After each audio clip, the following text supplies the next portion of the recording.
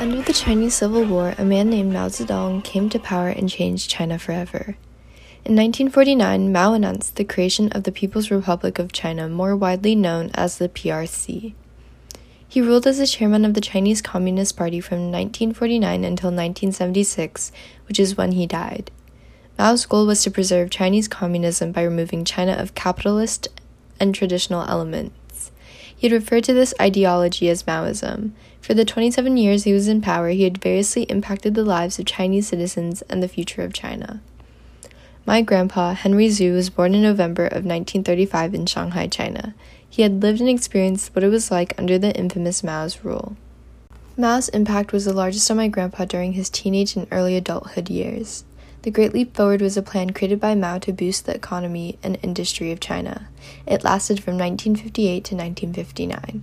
My grandfather had to mass-produce steel in order to keep up with the steel production rates Mao had set as a goal for the entire nation. By Mao during the Great Leap Forward was to mass-produce steel disregarding the cost. My family and I had to collect anything that including steel. I remember having to melt the majority of the steel parts that I owed and turn them into steel rods. The Great Leap Forward severely impacted my grandpa, but what had followed it was even worse for my grandpa. The Great Chinese Famine had occurred due to the policies of the Great Leap Forward. The methods of agriculture in China were altered. Farmers such as my grandpa's family had to work on collective farms. My grandpa and his family were left hungry and barely surviving since the alteration in methods of farming did not work for families such as my grandpa's. People had to learn to adapt to the situation.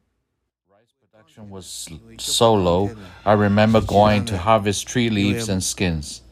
I would dry out the skin and leaves and crush into powders and mix it with the little rice we had to make buns. There was no nutrition, but it was just to keep us full and able to survive. Mao's influence followed my grandpa everywhere, especially during the Cultural Revolution, which began in 1966. His influence entered my grandpa's home life.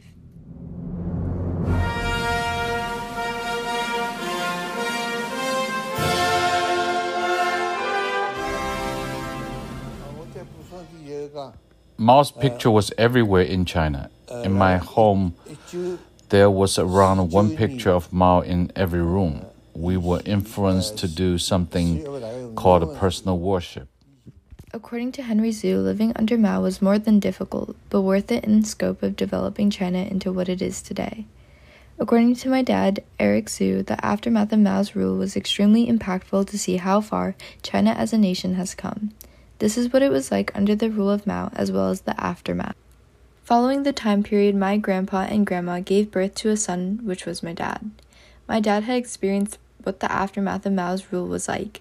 The CCP had still remained authority in China after Mao's death in 1976, when my dad was still in college. One of his most memorable moments was the Tiananmen Square massacre. Thousands of students in Beijing protested for freedom against the CCP.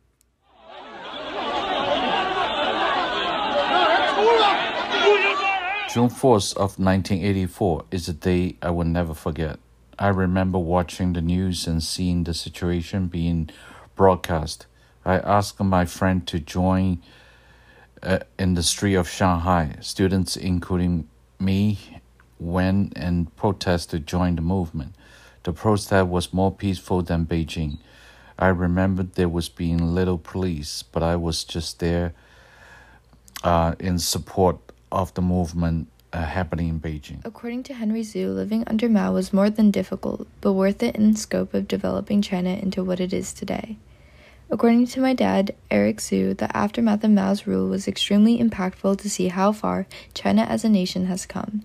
This is what it was like under the rule of Mao, as well as the aftermath.